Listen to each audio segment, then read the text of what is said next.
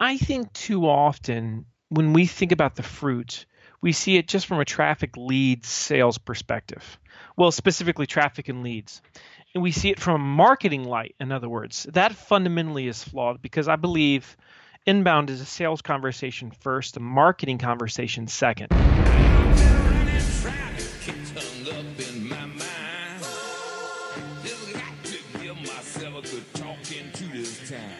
Leading Matters with Joel Camparella. And welcome back to Leading Matters.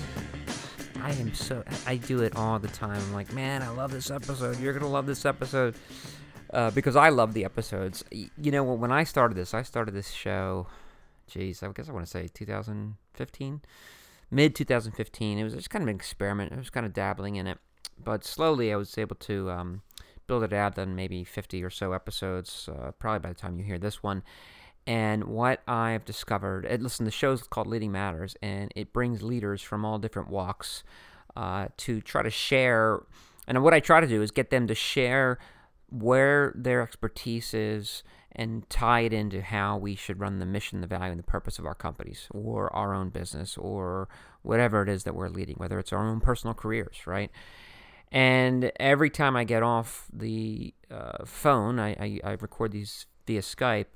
I'm like, man, that was a great, if I put myself in your shoes, if I was listening to that episode, I would have been so pumped that I listened to it. I would go look the person up, find out what they got going on.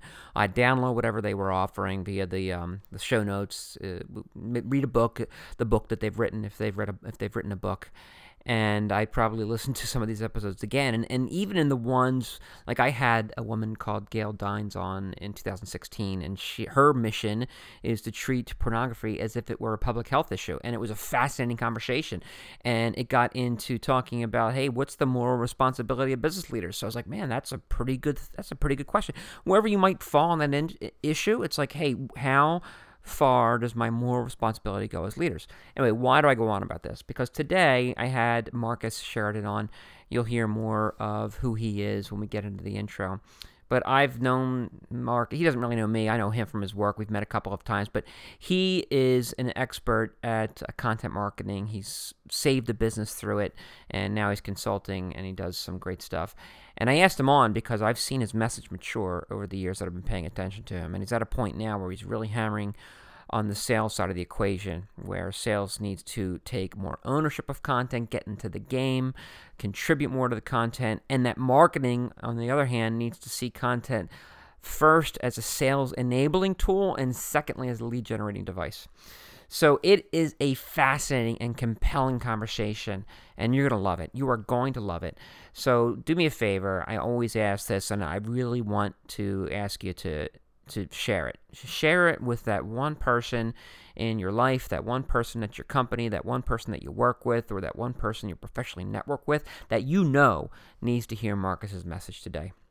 So listen, this is early in 2017, and we got a whole year ahead of us, right? And everybody's just coming off the New Year's resolution thing, or we're going to do these things differently today.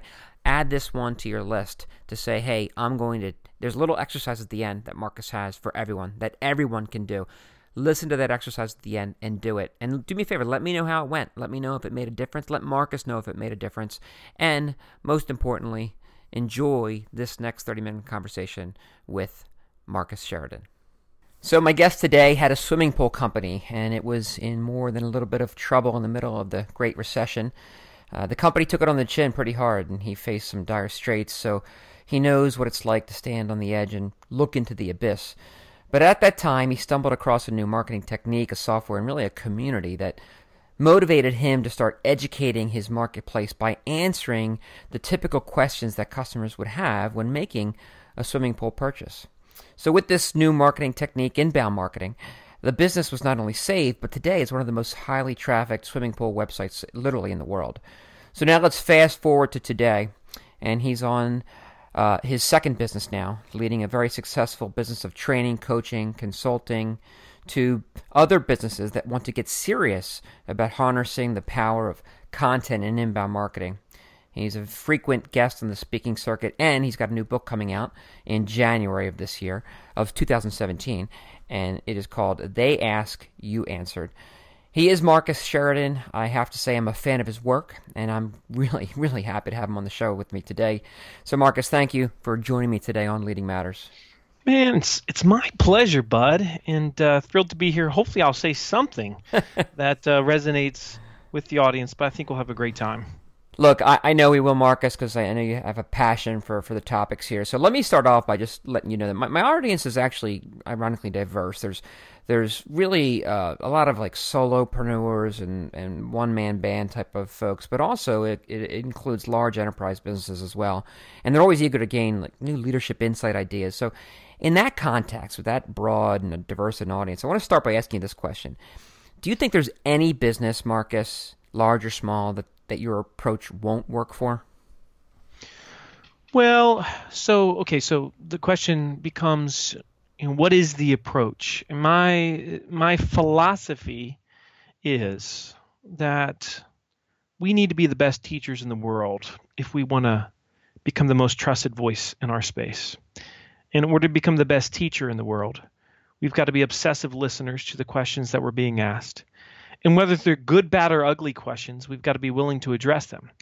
And that might come in the form of text, it might come in the form of video, might be audio like we're doing right now. But we've got to be willing to address the thing. And so the question is, when does great teaching and problem solving, when does that not apply to a business? And more often than not, well, let me just say, I've never seen a case where it didn't have relevance. Now, I would say, though, that there are occasions where you might have a business to government situation, Joel, where everything is an RFP and there literally is no usage of the internet whatsoever in terms of contractor or vendor identification. Now, that in and of itself has been greatly diminished over the last few years. In fact, it's a proven fact at this point that there's a lot of contractor acquisition in the B2G space that is happening online today. And so I think if the internet exists in the industry, well, then great teaching and earning trust is extremely relevant. Well, what about the level of patience that's required, right? Because, I mean, it's not something where you, like, flip a switch and all of a sudden these leads start pouring in. I mean, I had last year, early part of 2016, I had Joe Plitzi on the show, and he was talking about the necessity, especially if you have a long view of this, right? In other words, it's for the true believers, if you will, they see it as almost an ideological way to run the business because it changes really literally everything.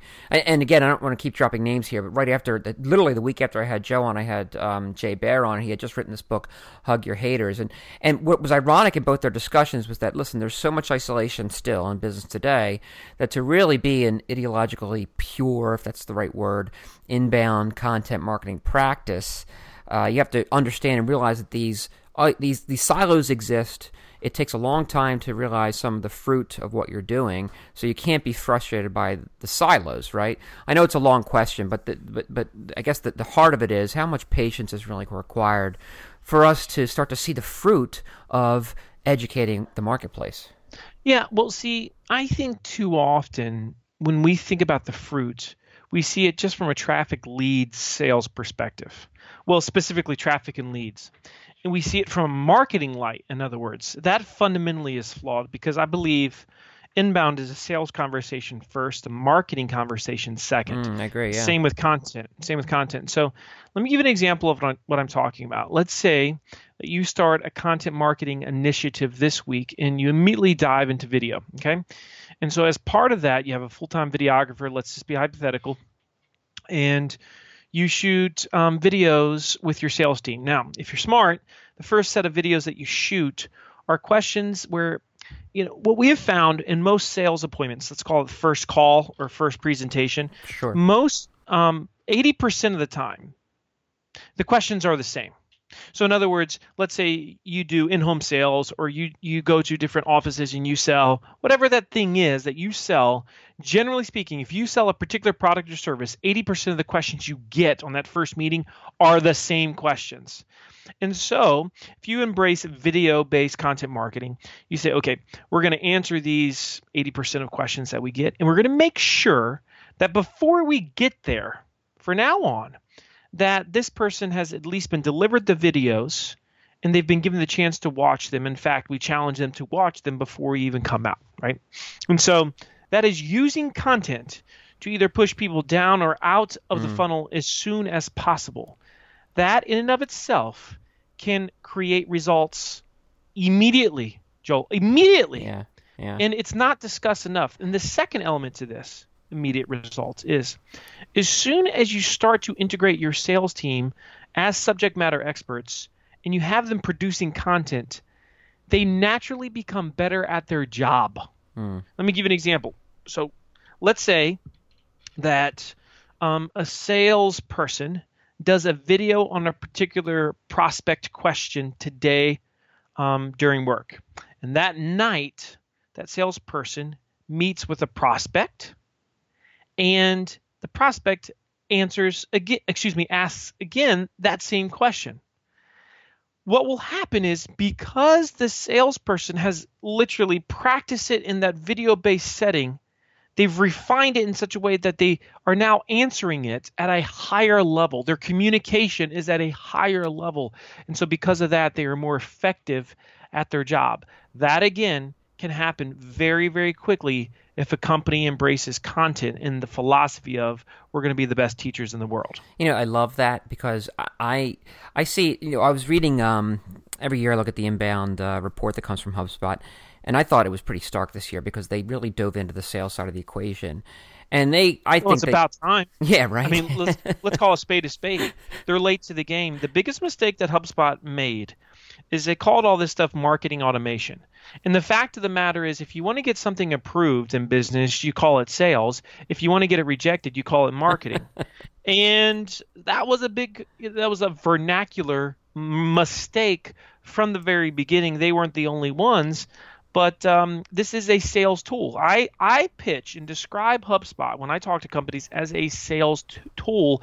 Not enough companies see it in that light. No, I agree. Because and this is what I was getting at, is that one of the most glaring stats in that report was that only, I think, sales in a best case scenario, and this is well-oiled, a lot of good relationships between marketing and sales. In the best case scenario, sales is only using inbound leads that are coming from the marketing department 26% of the time, spending more than that, 75+% of the time prospecting and getting leads into their own sales process on their own.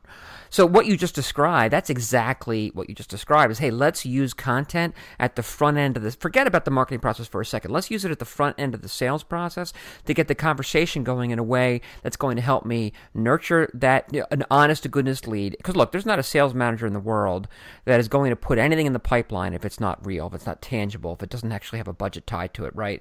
Now I'm just talking about bigger companies that have a sales manager. So I really like that you said, listen, you want immediate results? Put this in the hands of the sales team and get them creating and participating in content creation. But I guess the question in there lies is that do you have to dupe them into starting to create the content and participate in? Because I still see that kind of gap between marketing and sales, where sales is kind of begrudgingly gets involved in the creation. There's no kinda, Joel. There's no kinda. They are. They resist this. In this, not bad content or not bad campaigns, this conversation right now is the biggest problem for businesses around the world when it comes to sales and marketing. And that is, you don't have sales and marketing alignment, and therefore you don't have sales enablement, because enablement means they understand what's happening with today's digital buyer and consumer. Because if sales really gets it, they are saying to marketing, we need your help, and how can I help you? If sales gets it, they understand that on average 70% of the buying decision is made before someone even talks to them. They understand, therefore, that they are really only impacting 30% of the actual sale.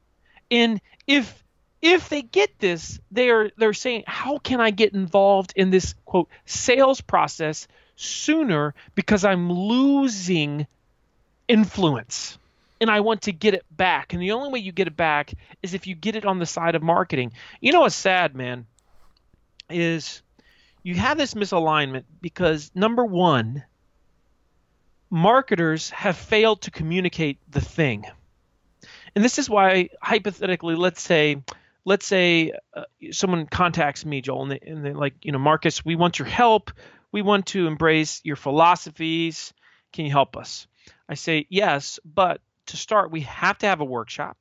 Your sales team has to be there, and at least one or more people from leadership has to be there as well. And I don't really care if your marketing team's there or not because they're already drinking the Kool-Aid. Sure. You go to inbound. What percentage of the people there are from the sales side of the business? Always less than 10%. It's dramatically more important that your sales team goes to inbound or content marketing world or you name the conference versus your marketing team. Because what happens is marketing teams go to these events, they get great ideas, they bring it back to the office, and then somebody rains on their parade the following Monday and nothing ever really happens. It's a crying shame. If I had $1 for every email that I've received from a frustrated marketer that's like, man, I just can't seem to get my team to get it, I'd be a millionaire. And that's why, most of my stuff has been going into organizations, getting all the groups together, giving them the vision so that, as Simon Sinek would say, they get the what, the how, and the why. If you go to most salespeople right now in the world, 99%, and you even say, what is content marketing? They'll have no idea. They won't be able to explain it. Why are we producing this content? They won't be able to explain it. It's crazy, man. Well, look, I got to tell you, as I hear you describe that, I mean, look, just from your business perspective, I mean, that's a tough sell, right? I mean, because getting both the sales and marketing teams aligned, who's got the budget? How do you get them to sign up for that? How do you get people's commitment to actually come to a workshop? I mean, do you find it, and I got to make a very practical question here, I mean, as your business develops and grows, is it difficult for you to sell that? Well, I think that there's plenty of companies that don't get it and they try to shortcut or circumvent, right? And so they'll try to, they won't give everybody the vision and they'll get resistance. Now, at the same time, this isn't utopia, right? So in other words, let's say you give a great workshop and everybody says, sure, we need to participate. We get it. We understand how the buyer has changed. We understand how sales is changing. This doesn't mean that you don't make sure that they are engaged in the process. For example, I've never seen a company have a culture of using a CRM well, unless entering data into the CRM by the sales team was tied to their compensation. Yeah. Until I could completely agree with that. They resist. Yeah. They just don't do it. You can't make it optional. And so it's funny to me that we make things like CRMs required, but when it comes to participating with the marketing team to produce content from the subject matter experts, now all of a sudden we say, well, we shouldn't really force them to. No way. Yeah. We should absolutely make it part of the job description. I can say that because I've been a part of some world-class case studies for lots of diverse companies, B2B and B2C, service and products, bigs and smalls. Sure. I've seen how this works, and that fundamentally doesn't change. Well, listen, within that too, as you kind of discuss the necessity of making things mandatory or else things don't get done, right? Is it also a case, this is kind of what I've been writing about, the past couple of months, is that I call it the tyranny of metrics, right? Look, marketing metrics are great, but the only people that really care about marketing metrics are marketers, right? In other words, the sales, even if they have a service level agreement between marketing and sales, which I think is a little bit of nonsense in my own opinion, right? Even if that exists, right, the quality of lead doesn't matter to the sales team unless and until it's actually in their pipeline, right? So, I mean, and then what I think it's bred, and again, this is completely my opinion here, but I think it's bred is a lot of mediocrity within the content game, right? Because Because as long as we're pumping out, visits and conversions and our MQLs to SQL ratio, that's for those that don't know, is marketing qualified lead to sales qualified lead. As long as that ratio is moving in the right direction, hey, we're great. We're good as gold. And we're doing our job. I mean, do you think there's something to that the metrics have locked us into mediocrity? I think mediocrity is just, it more stems from vision. And if somebody doesn't have a vision, if you lack leadership, usually you have mediocrity. And I look at what's happening in many organizations. I hear companies saying, sales teams will say, yeah, our internet leads aren't very good. They're not high quality. I laugh to myself, because here's the reality. Leads are as good or as bad as the messaging and the content that brought them there. And so if you're getting bad leads through the internet, it's because you're a poor communicator. That's a fact. If you're getting good leads, it means that you've communicated your value prop, who you are and who you're not, well. This is why it's more important that you as a company say what you're not on your website than what you are. But you see, 99% of companies, the only thing they do is they say what they are, and then they wonder why they don't always get great leads. And this goes back to that philosophy of they ask, you answer. This goes back to being willing to address the good, the bad, and the ugly, the hard questions, the things that we say, well, maybe we should save that for when they're talking face-to-face with the salesperson. No, you shouldn't save it, because the reality is you'll probably lose them and you'll never get a chance to save it in the first place. Wow, I'm really enjoying the discussion, Marcus, because I want to bring up your video blog now, right? Because I think it's a good opportunity to do that, because I've watched your work since like 2010, let's say, and I've seen it mature to this point, right? We're talking about vision and leadership and the impact that it has on rising above the mediocrity and really diving hardcore into what it means to truly communicate and the necessity of that collaboration between sales and marketing. And I've discovered that message from you has gotten so much more mature by watching a recent episode of your video series called The Balance. And for those who haven't seen it yet, you can check it out at Marcus's YouTube page or on his thesalesline.com. It's occasional, I don't think it's weekly, an occasional video blog where he actually is going to show you his day-to-day and things he does. And there was one episode where you were talking to a woman and you were walking her through some pretty tough questions about the impact that her work has on people.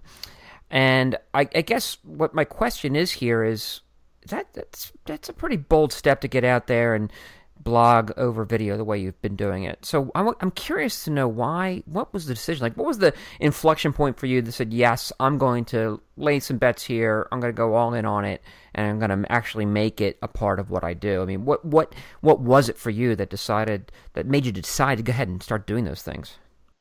I think there's a few different answers to this. So the balance is obviously, it stems from this concept of work life and making the two work together. I've seen a lot of unhappy, quote, successful people.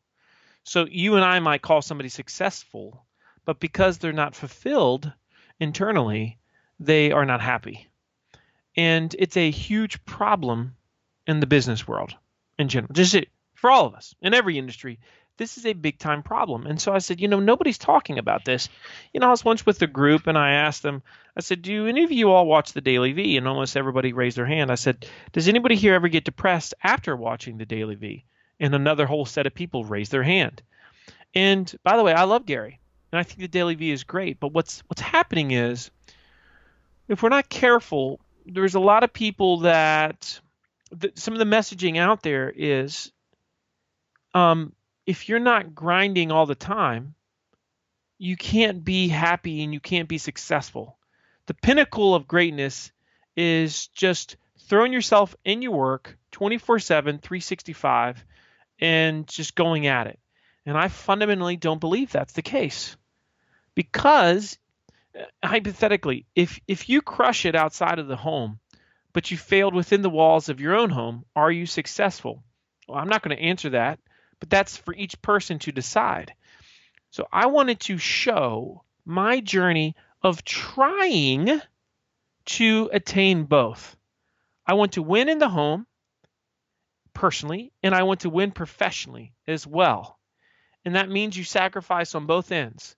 I might not become a New York Times bestselling author as soon as I would like, where I might not, I might not be an A-lister as quickly as I would like. These are things that people think about. But, we're constantly comparing ourselves, Joel, online with all these leaders. It's so dangerous because really I think we should be comparing ourselves just with the mirror and saying, how do my kids feel about the relationship with me? How does my spouse or how do my loved ones? Am I right personally? Do I feel at peace and do I feel fulfilled? That's what the balance is about. It's been very rewarding, and it was just a prompting. It's a labor of love. It's kind of like a Field of Dreams thing. It's like, okay, if you do it, you'll figure out why you're supposed to be doing it. To me, that's much of this journey as a teacher and as a communicator. We have to start walking the trail before we can see where the trail leads. And the balance has been very rewarding for me in that regard. And I've gotten some incredibly intimate emails because of it. So, Marcus, it's interesting that you talk about it that way, right? Because it gives me some of the backstory and idea and a sense for why you started doing it, the fact that you experiment with media a little bit. And I got to tell you, as somebody outside looking in, especially looking at that one episode, and for those that are listening, it's episode number 26 that I think you should go take a look of the balance. And what I'm curious about here for my listeners, especially so much talked about with video, right? You kind of take an experimental approach here, but what I'm noticing, and I want my audience to notice, is that it wasn't purely, hey, here's more of Marcus Sheridan, the business, the sales line, what we do, the questions and the answers. It's more of a color. It's more color commentary on who you are and the impact that your own experiences has on your life and your business. And there, in fact, and I think you as a speaker, that adds to your ability to talk more topics on stage. It helps you have more meaningful conversations out in the field or with a new client or whatnot, or even here when we're talking about it on a show, right? So with all that packed in, I mean, if I'm listening to this, right, and I go look at episode 26, and maybe I didn't know what the Daily V was until right now, and that's Gary Vaynerchuk's daily video blog, right?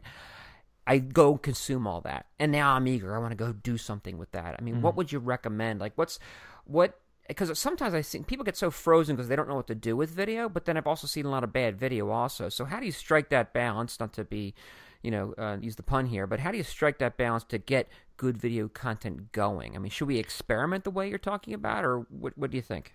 Let me just say this. I'm a fan of bad video. I'm a huge fan.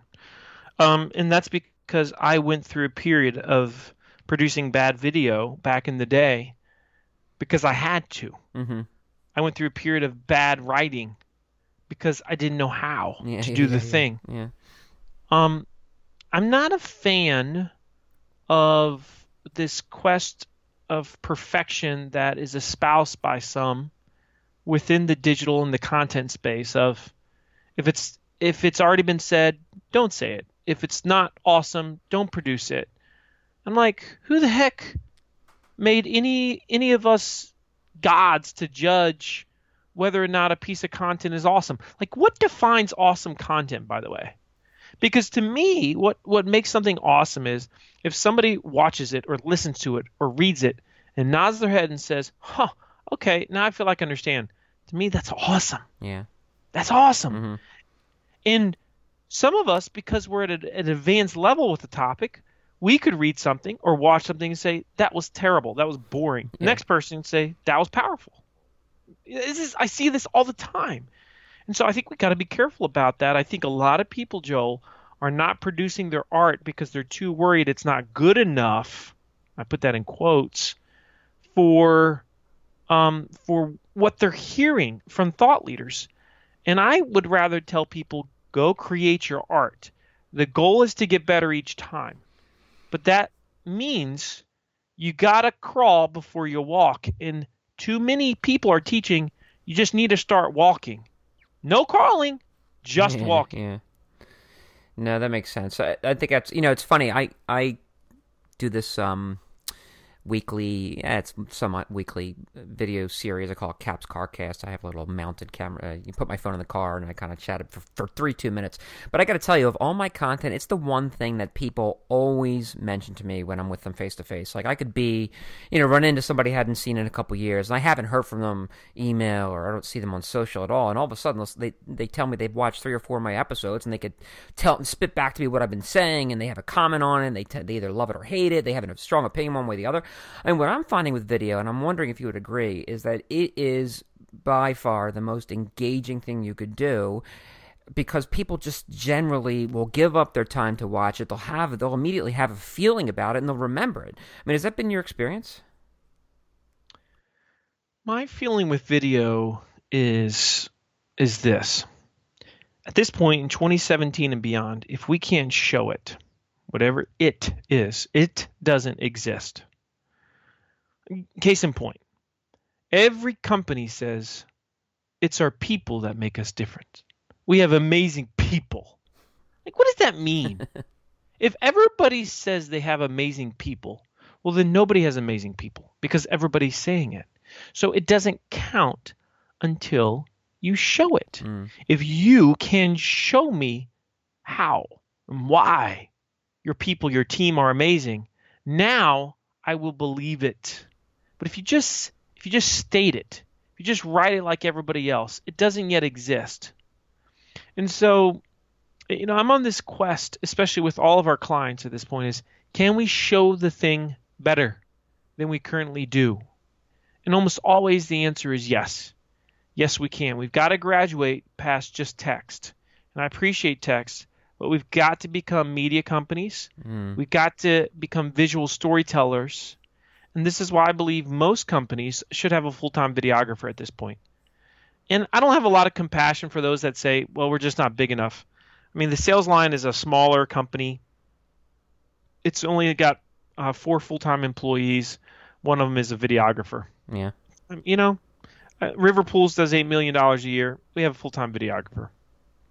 It's just the way that it has to be at this point because it's too important not to do it. I cannot imagine not embracing video right now, because besides that, Joel, if we don't figure out how to do video now, today, we definitely won't be ready for virtual tomorrow. Virtual is going to be much bigger than social media was. You think so? Oh, no doubt. And anybody that has done virtual that's good, not some of those $20 pieces of junk that are out there. Sure. But if you've done good virtual, you quickly realize, oh my goodness, the world will never be the same again. Well, give me an example on that, right? I'm curious, because I don't have a I have a motto with River Pools this year. The motto is very cut and dry. Our goal is that we want our prospects, our potential customers, to swim in the pool before they swim in the pool. Now, how does that happen? That happens when my sales team walks into the house and little Johnny's sitting there with his mom and dad. They all look and they pick a pool. And I'm able to say to Johnny, of course, I don't sell anymore. I'm just a silent partner with River Pools. But one of my sales teams says, "Oh, hey, Johnny, you want to go for a quick swim? You want to see what it's like in that pool? You want to see the steps? You want to see the waterfall? You want to see what it's like underwater? Well, let's take a swim." And he puts those goggles on, and he experiences it. It's no different than, and it's a very hard thing to explain. It's kind of like explaining childbirth to somebody that's never seen it.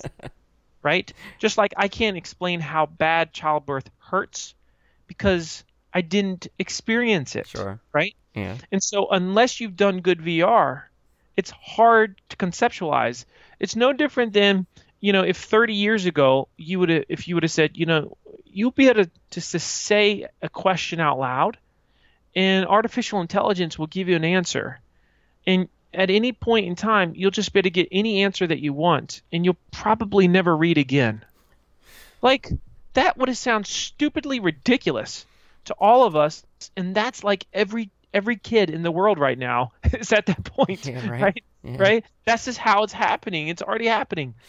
And so it's going to be bigger than social. It's the second wave of the internet. Wow, no, that's good. It's the first really passionate argument I heard for that, so I'll have to keep my eye on that.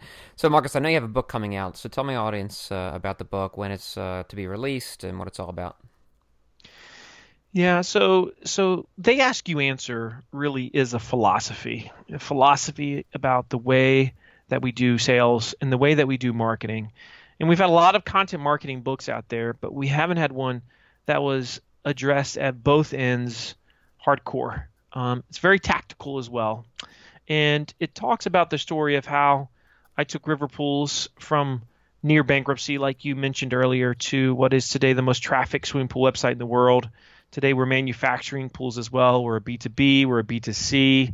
And we did that philosophy at River Pools with multiple other companies in very diverse industries.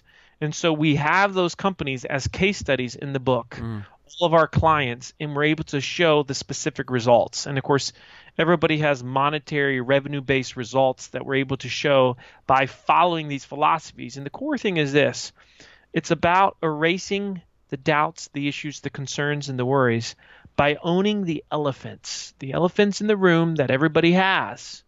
Can you turn them into an advantage versus a disadvantage? It's possible if we're willing to do it. And so you can get it on Amazon. All you have to do is go there and you just type "They Ask You Answer." And if you're looking to get buy-in from sales, this is the book that you want. Yeah, great. And if you're looking to take your content strategy to the next level, I think you're going to love "They Ask You Answer." Very good. Well, I will definitely link it up in the show notes and make sure that the audience knows where to pick it up. Listen, Marcus, I do have one last question for you, because I get this question a lot from people that I work with, and especially if they're just getting serious about content. Maybe they've been dabbling, but they really want to break through, right? What is the one thing, and I'm sure you get the question, right, about, hey, how do I break through the clutter? How do I break through the noise? And there's so many people saying what I'm saying. There are people answering the same questions that I'm answering. So what is it? Like, what's that golden bullet, or silver bullet, if you will? I mean, maybe there isn't one, right? But I'm curious what you would say. Here's the best activity that listeners can do with their sales and marketing team this week. Okay, I want you to get everybody together and brainstorm the top 7 reasons why somebody would not buy from you, assuming they know you exist. In other words, they say to you, "Joel, we like you, but we decided to go in a different direction, and here's why." What are those top 7 reasons? You got to come up with at least 7. All right. So once you've done that, and by the way, just doing that is an outrageously healthy activity that most companies never do. Once you've done that, the next question that you have to ask yourself is, okay, of these 7, how many have we addressed very well on our website already? And I will tell you what the average number is for everybody that's listening to this right now, because I know, because I've done this with thousands of people in multiple audiences all over the country, all over the world at this point. And that is 2. 2 out of 7 is what they've addressed on their website and their digital platforms. And so if you can go 7 out of 7, that means that you're now making the rules for your industry instead of following them like everybody else. That means that you're going to be, as Seth Godin would say, a purple cow, that you're going to stand out, and that you're meeting the consumer, the buyer, where they are instead of where you are as the business. That's what it's all about in 2017 and beyond. It's an incredibly powerful activity. It works. Do it. That is a fantastic way to wrap up things. Again, we've been speaking with Marcus Sheridan. The new book is called They Ask You Answer. You could find him at thesaleslion.com. His video series is The Balance. Do yourself a favor. Listen to this one again. Also, go check out Marcus's stuff. You're going to learn a thing or two. And next time he's at a conference, make sure you drop a couple dimes to go to that conference and check him out. You're going to be glad that you did. Marcus, I can't thank you enough for joining me today. It's been great. I've enjoyed the conversation, and thanks for sharing your 2 cents with my audience. My pleasure, buddy.